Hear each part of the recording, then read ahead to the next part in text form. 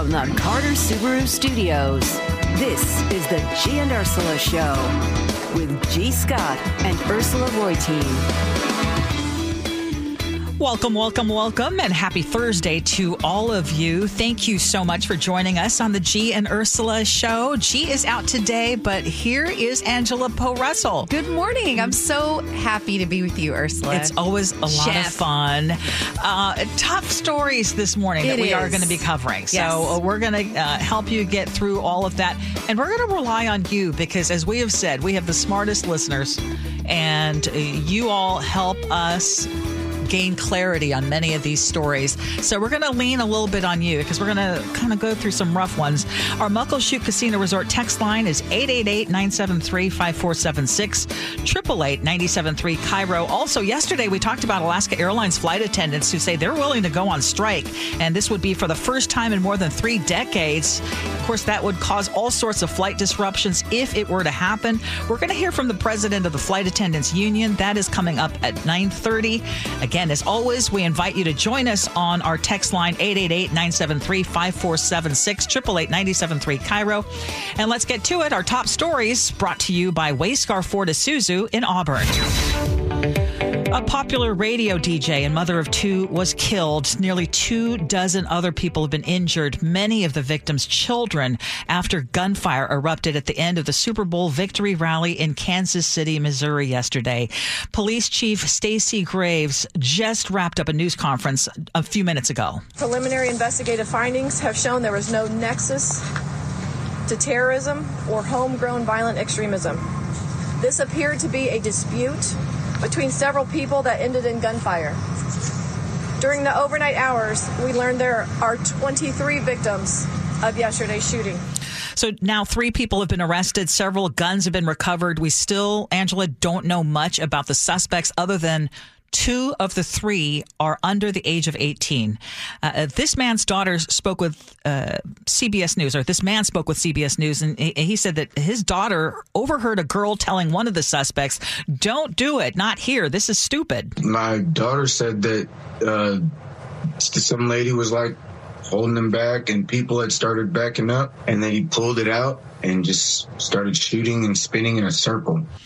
And I think it's important to point out that this deadly shooting happened even though there were more than 800 police officers at this victory rally. Kansas City Mayor Quentin Lucas remembers running for cover when the shooting broke out. This is not the way I want to live. Lamenting that nothing feels safe anymore. I remember in America where you could go to big events without a fear of shooting, where schools weren't armed fortresses, and where you didn't have to see this happening again and again. Lucas said he'd like to get back to that time. He didn't say how. Vicki Barker, CBS News.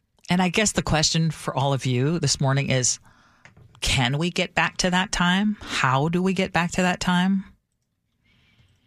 You know, Ursula, there's so much to talk about here. I mean, first of all, just dealing with the fact that this happened on such a joyous day. So many people impacted, children, there's that piece.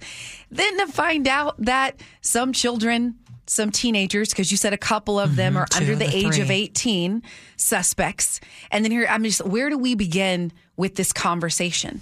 I mean, let's start from the beginning, I guess. I mean, the press conference, there was this, pointing out that we had a ton of people here and still couldn't prevent this from happening. So I immediately start to going, okay, what is it going to look like in the future? Because how do people feel, Like, are you supposed to avoid big events now? And I get it. So someone pointed out, well, the statistics are, you can't just go on emotion. The statistics are still in your favor. These are still relatively rare. I'm sure that's what many people thought as they go to this. They're one of 1 million people. Yeah. What are the chances? But here's the thing that I have to point this out because it's relevant. In a state like Missouri, where people can carry a weapon without having a permit, without they are the loosest in terms of gun laws, in the country. So maybe in that kind of environment, when you have a big event, maybe people have to get tickets or there has to be an entry point, because it sounds to me like how would you do that? I mean, I don't know, but people. but just was it that 1 million people. Yeah, I don't know. But I mean, when you have, that's the thing. I wonder what measures I'm sure someone smarter than me knows this. What measures could you put in place at big public events? Because, that's. Well, here's another question, though. I posted on our G and Ursula Show Facebook page last night, and I basically asked our listeners again, what can we do? What can I do as an individual? How do you react to this? And of all the posts that I've shared in the past week, this one got the fewest responses. I touched on very trivial things this week, and it's like, are we all just exhausted? I think there is not one solution. No. And so I think it's kind of, and then how do you even have a conversation anymore about it without everyone starting to get into an argument? Yeah, or going into their camps. Yeah, and I want to just point this out because let's talk about juveniles for a minute. Because even before the shooting, you've had discussions on this show. What is going on with our teenagers? Yes. We know we went through the pandemic. We know there is a mental health crisis. Again, this is preliminary, not official. But someone said, hey, this is stupid. Don't do it here. Right. And someone loses it. And so it just makes me think about the mental health state of our teens. How are we taking care of them? Those who have access are typically people with money and resources. And we have to find a way to turn this around. Because this isn't just a Kansas City issue. This is an American issue. It really is. And just on Valentine's Day alone, I mean, that day has a history of mass shootings, including Parkland, Florida. Right. And I'm not willing to say, well, this is who we are. Nothing's going to ever change. Nothing's going to get better. But yet I can't tell you what is going to get better other than we talk about it. We don't accept it as being okay. I don't want it to just be another, it's just another day, another shooting. It's another day, right? Which, like you said, not much response because, What's the text line? Are you... Chef, are you looking at? I'm actually not looking at it right now, but text us 888-973-5476 888-973 Cairo. We'll get into it again because in any time we do these kinds of stories, I think my mind automatically goes to what can I find? What is the positive in any of this? And there were some heroic actions. There were people who put themselves in danger to help. There were also, this was, again, Kansas City's big day to celebrate their victory. And there were players who had just gotten off the stage, and some of them did some really remarkable things. So I do want to bring that up. But I would just love, again, to hear from you. What can we do? And what should we do individually other than make sure we're protected? Right. All right. Well, I see folks texting in, so maybe we'll get to that a little bit later in the show. In the 10 o'clock hour. Okay, locally, 2 former Tacoma police officers who were found not guilty in the death of Manny Ellis, well, they're now asking for the state to pay for their legal defense. A third officer who was also tried and acquitted is considering doing the same, and a judge is going to hear the case next month. So if their request is granted, it could mean hundreds of thousands, even millions of additional dollars that would be paid out to these 3 officers. Just a reminder that these officers have already received $500,000 each after they agreed to resign from Tacoma PD last month. And that is in addition to the more than $1 million that was paid out while they were on leave for several years prior to their trial. The state attorney general's office prosecuted the case, and a spokesperson says the jury would need to find that the homicide was justified or in self-defense to get reimbursed, and they argue that that did not happen in this case. So I want to hear your thoughts on whether these officers, now that they've been acquitted, should have their legal costs covered essentially by taxpayers. Yeah, at first I thought, regardless of where you are on it, the outcome of the trial was that they were acquitted. So my first thought was, they should have those legal fees reimbursed. Then there's always the second thought, right? And my second thought was, you know what? They could get treated like a lot of people in this country where folks can accuse you of things. You can, in this case, they were charged with something via a lot of public pressure. And many times there is no recourse. You have to just kind of deal with it. In this case, though, there is that law that is on the books. It's just whether they'll be able to use that law to their advantage. The thing I want to point out about this case, Ursula, that I think is so interesting, in this particular article, they say that they had 6 lawyers. Mm-hmm. Think about that for a minute. How many people, when they are accused of something, are able to access 6 attorneys? Well, you know that attorneys, and many of them were high-profile attorneys, this is a case that can really make an attorney, and there were veteran attorneys who were defending the officers, and they won. I mean, it's great publicity for these attorneys, but my initial reaction, like yours, was, oh man, I mean, haven't they been paid out enough? They were already getting $500,000 just to not work. And then collectively got over $1 million exactly over time. But and I will admit that I had a discussion with my husband, who happens to be an attorney. He's in the prosecutor's office, and we were talking through this and looking at the state law, which again finds that if they are acquitted, well, perhaps they are. It says here they're eligible. Exactly. If they can, what's the line here? If they can prove not guilty by reason of justifiable homicide. Yes, so that's what the judge is going to have to decide. But the other part of it was that with the internal investigation, there was no finding of wrongdoing against these officers, even though the Tacoma police chief said, well, there was no finding of wrongdoing based on the policies that were in place at the time this happened. And he has since changed. And again, that's another big thing. You have to go with the laws you had at the time, or the rules you had in place at the time. Which goes in favor of the officers, even though, in my gut, it feels like, wait a minute, you don't want them to profit off. They were acquitted. So there's no going back on that. With 6 attorneys. Right. I just go back to that because we know, well, Mark, right? Long live Mark. I mean, he tell us just the impact of having good legal representation? Oh, it's huge. It is huge. And their attorneys did a really good job. Can somebody explain why? I understand that line in the law, but I have never once in the history of the state see the public cover the costs of a not guilty suspect's case. Yep. Because unless there's prosecutorial misconduct or frivolous charges were brought or there was exculpatory evidence that was withheld. There's no evidence of misconduct here. Does that mean if the state charges an average person, they should get their, or is it because they're public employees? It's because they're public servants. Okay. Public servants working in the capacity as a police officer. This worries me because it has an ability to chill potential prosecutions. It can make prosecutors gun shy to pursue charges if they believe the public's going to have to pay for a not guilty verdict twice in this case if they end up getting paid. Yeah, and I think you make a great point. So when it opened back in 2021, there was a lot of excitement surrounding the Why Not You Academy in South King County. This then Seahawks quarterback Russell Wilson and his wife Sierra had donated more than $1.6 million. They had visited the charter school that was dedicated to marginalized students. They had visited a few times.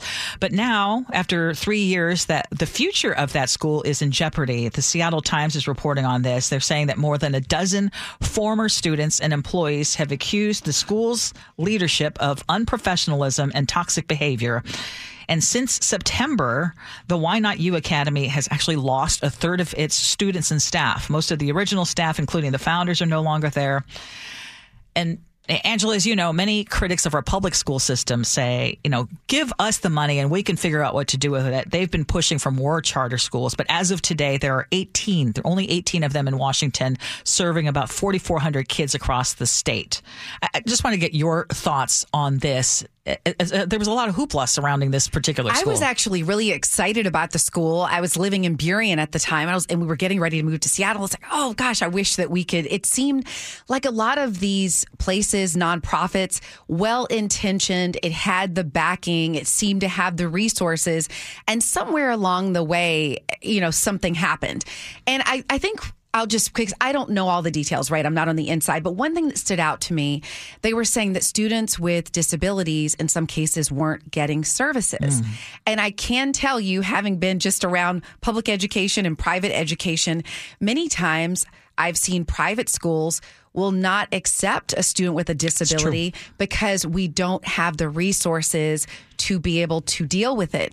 And in this case, if a charter school was trying to do a good thing and say, hey, we want to take care of you, but at the same time, we're not equipped to do so, then it becomes where it's just not fulfilling its mission. Right. I'd say the second thing that came to mind on this story was that I just think when a celebrity puts their name and their money behind it, I think it's a great thing, right? They're not just doing football. They're saying, hey, I want to make a difference in education. I want to make a difference in my community. But then it's like, how much is too much where you're not able to be directly involved and make sure it's going okay? You brought the attention to the school and you gave it the attention it needed to get love in the beginning, but it's not sustainable. And now you've got this school that by all these different accounts is really struggling. I was just struck by how few charter schools there are today. I guess I was thinking I really thought there was going to be this big push for all the people who complain about public schools. And maybe, again, I'm going to lean on our listeners because maybe you know of a charter school that's doing a great job. You know what? I think, when we come back, because I have covered one that's been doing pretty well. Okay, good. And I just want to make sure I get the name right. So, yes. Perfect. Okay, we'll come back to that. Okay, text us 888-973-5476, 888-973 Cairo. So they are warning, if you don't pay us, there's going to be chaos. We're talking about Alaska Airlines flight attendants. We're going to talk to the head of the union for those flight attendants coming up next. This is the Gia and Ursula Show.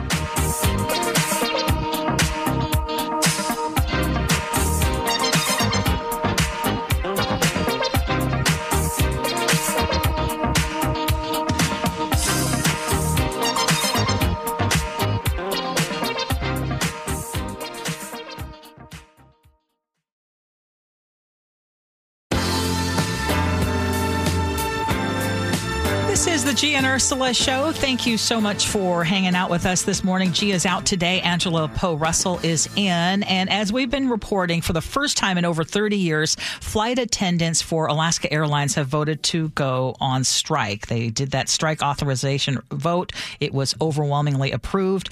So we want to know why that's happening now and what are their demands. So to help us with that is Paula Isla McGill, the president of the union representing Alaska Airlines flight attendants. She joins us on the Gia and Ursula Show. Good morning.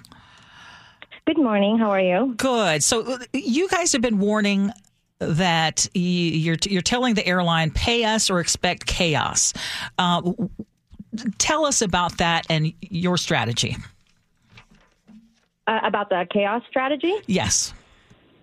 Yeah, so we had our historic chaos strike in 1993, and that basically stands for creating havoc around our systems. And that was a groundbreaking strategy because it wasn't like a standard strike where you have your whole workforce just like walk out. It was really about random flights that would be targeted, and at the end of the day, it really only affected, it really was only 25 flight attendants that ended up actually striking just 7 flights. But it was creating that uncertainty with the flying public of, well, you know, could it be their flight that would get struck? And so it created, it made the flight bookings diminish by significant amount. And so it really forced management to come to the table because it was just, it was that element of surprise that was too hard to handle. And so you're in this phase now, or is this about to start? No, the strike authorization vote, it basically means that now we can request the National Mediation Board to declare that our negotiations are deadlocked and release both parties into a 30-day cooling off period, which would then lead to a strike deadline. So we're still in mediations, and we have to basically, but we have that ability to be able to request that from the National Mediation Board. So there's still a lot of time. Okay, so what was the breaking point for this? I mean, I was looking at just flight attendant salaries and was really surprised at how little some are making. And I even looked at the rankings of the top, companies for flight attendant salary, and I didn't see Alaska ranking in the top 5. So give us some insight into the major sticking points here. Well, I think a lot of the public are now increasingly becoming aware that flight attendants don't get paid for the whole time that they are required to be at work. So as much as 45 minutes to an hour prior to our flight departing, we're required to be at work. If we're not there, we can be disciplined up to being fired, but we're not paid for that. And it's usually the most demanding times of our job where it's boarding, we are helping passengers with their luggage, we're dealing with duplicate seats, and, it's a really demanding part, but we're not being paid until that door is closed. And actually, at Alaska, it's even more of a derivative of that, which was we're paid for mileage. So we're not paid on the ground. And this is now a 9-year-old contract. We've extended it a couple of times since 2014, but it's essentially a 9-year-old contract. So we're working off of work rules that we're now seeing a lot of the loopholes that are there that is being exploited. And so, we can show up to work as much as, we can be scheduled up to 10.5, but we can be extended to 14-hour days. And we can only be paid for as little as 5 or half of that. So, it's, So Ursula, am I hearing this correct? That when those people, when flight attendants are helping me with my carry-on stuff, because the plane hasn't taken off, yes, you don't get paid until the doors close, correct? Correct. That is wild. Okay, so is this something that is unique to Alaska Airlines, Paula, or is this something industry-wide? It's an industry-wide practice. I mean, we do now have some airlines, Delta and SkyWest, that have some pay for boarding, but it's like half of the hourly rate for half the amount of time. So it's like a quarter pay for that 1 hour boarding pay, or boarding time. So we're slowly getting to that point where we can capture some of that unpaid time, but it takes time. So you want that to be changed so that you're paid for all the hours, or that the flight attendants are paid for all the hours that they can't do anything other than be in the plane or waiting for the plane. Is that correct? Yeah, or time between your flights. Because a lot of the time our flight attendants are not just working one flight a day; they're working 2, 3, 4, 5 flights a day. So it's that time in between between each flight that you're not getting paid. Okay, so Paula, Angela alluded to it, but what are flight attendants making? Because I saw the quote, and I know it's a range, but give us the range currently and what you're hoping for in addition to the hours that you're not being paid for hours that you are there. Are you asking for an increase as well? Yeah, we're asking for an increase in our wage rates. So Alaska Airlines had promised us industry-leading pay rates, and I know that they have responded to the news saying that they have offered 15% wage increases across the board. But when you consider that a first-year flight attendant is making $24.95 per an hour unit of pay as TFP, but let's just say $24.95 an hour, and we're not a standard job where you're working 40 hours a week.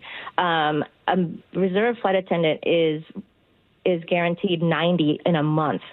So $24.95 for 90 hours a month is, I think, about $27,000 a year. 15% would only bring that to less than $31,000 a year. I mean, anybody can Google what rent is in Seattle. Yes, we've that doesn't even cover that. Right. Exactly. So, I mean, and we have 6 bases on the West Coast, and that's some of the top, most inexpensive cities in the country. It's just not sustainable for our flight attendants. And so we see a lot of flight attendants having to leave what they call their dream job because they're just unable to make ends meet. Paula, we are running out of time, but I do want to mention that Alaska Airlines sent out a statement, and they essentially said, they're still hopeful for the negotiations, but they also said that this whole warning about chaos is, part of your negotiating strategy, and that before any of that could happen and before you could actually walk out, there would have to be a lot of things that you would do. So essentially trying to warn travelers, because you know what? As someone who flies Alaska Airlines, I worry about disruptions. Yes. Well, and I think that management should be worried, because this is just that first step. And yes, there's there's more steps along the way, but we're confident, and this should tell management that our work group is unified. We are ready and willing to do whatever it takes to achieve the contract that not only that we have deserved, but we have earned that contract. We are the largest, most passenger-facing work group in the country, in the airline, and we create that value that creates the profits that our airline is enjoying, and we just want our fair share. Yeah. Paula Isla McGill, president of the union representing Alaska Airlines flight attendants, thank you so much for your time. Thank you so much. Okay, still ahead, Angela Poe Russell, who is co-hosting with me today. You did a commentary that I loved, and so we're going to talk about it because it's the State of the Union Valentine's Day version. Yeah, it was like Love and Relationships edition. Right. Okay, so we'll talk about that next. This is the G and Ursula Show.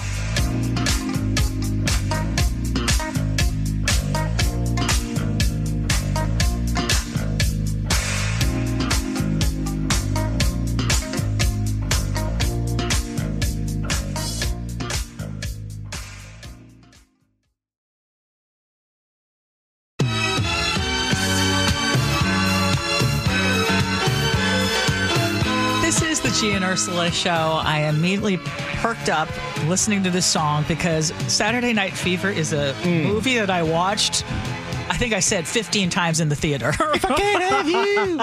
Oh, man. And you know what? How a lot of us are feeling today? Yes. It's like it just takes us back to kind of a happy moment, right? Simpler times. Well, fresh off Valentine's Day, how many of us are single?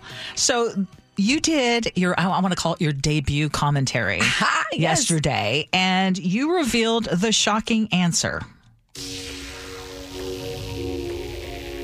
If you think about it, dating shows, they've been around for a while. I grew up watching The Dating Game, Love Connection, and eventually learned what in the world whoopee meant.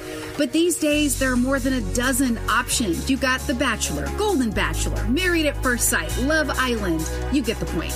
As dating shows expanded, it made me wonder what our love life is like in reality, like our actual life. The bottom line is things don't seem so fairy tale. More people than ever are single. In 1990, 29% of folks didn't have a partner. In 2019, the number shot up to 38%. And now, according to the Census Bureau, the number of single people has jumped to almost half. Now, some would argue that this is a good thing. There's even a website to celebrate singleness. Multiple surveys from credible institutions have found almost half of single people, they don't even want to date. They don't want a romantic relationship. The top 2 reasons, too busy or because it didn't work in the past. Meanwhile, the dating apps are busier than ever, and all those dating shows I mentioned, highly rated and doing well. And that makes the state of our unions a little confusing. So what gives? Well, perhaps we are in love with the romance of a relationship versus the reality. And the reality is maybe love in 2024 is more complicated.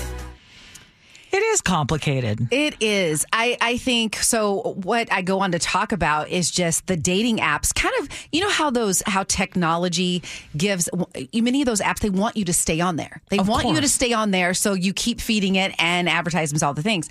So you have your dating apps. It gives you this sense that, you know what, there are plenty of fish in the sea.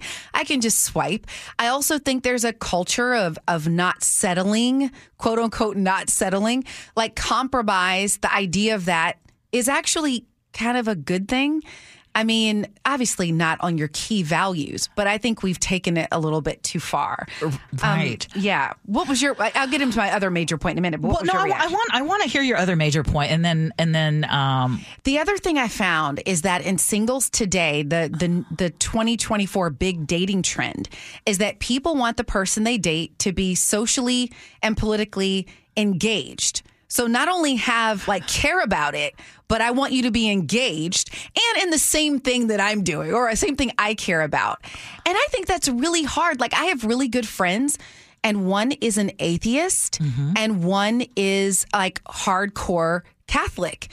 And they have developed this beautiful relationship. The kids are still being raised Catholic, but they have been able to really respect each other and kind of even through the child rearing.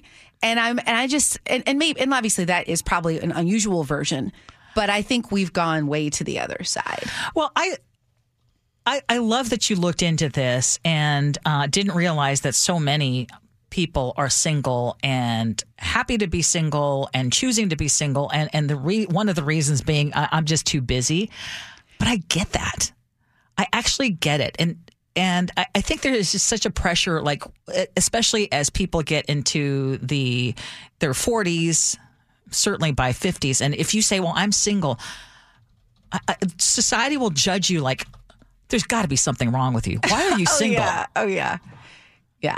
And, I also wonder if there is, I've seen so many celebrities as of late, will have children and they're just nope, we're good. We don't need to, And I mean, obviously that's there. I just wonder, what is it, an economic thing? Is it more people realizing marriage is a legal thing? Well, with half of them ending in divorce. There's that still. Case, yeah. I think for a lot of people, it's well, why do I need to have that certificate to symbolize that we are a couple? Yeah. And it's not that important. Well, here's what I can say as the bottom line. I remember, because I really did want a loving, because I was divorced and I really wanted a loving relationship again. So when I would date, I would ask people hey, do you want to be married again? And I'll never forget someone's answer, and it's why I dumped him. But he was just well, no one wants to be alone. And I think we are wired for connection. And sometimes when people do say they're busy, it's they've given up or it's frustrating. And I just think we can't ignore the loneliness piece of it. And maybe it doesn't have to look like marriage for some folks. I was going to say, the loneliness epidemic that we have, and I think there is one, especially after the pandemic, and I get all that. But I love what someone said yesterday. We opened the phone lines and one of our listeners called in and said, I had to be okay with myself. And it was only when I was okay with myself and felt complete by myself did I find my partner and the love of my life. Yeah. And it's okay, but it's okay to be single. And I say that as someone who's been married for over 30 years. And look, a lot of people will agree with you. It absolutely is okay. But what the data shows us is that there are a lot of people who don't want to be. And our culture is making it really difficult to find someone to maybe experience that with. And I heard that it's especially the case in the Seattle area. Seattle is supposedly notoriously bad for dating. Maybe you can text us and tell us if that's true. 888-973-5476, 888-973 Cairo. Still ahead on What's New at 10. We are going to have the latest on the Kansas City mass shooting and continue our conversation about what is it that we can do? Is this who we are? And is there anything that we can do differently this time around? That's coming up next on the G and Ursula Show.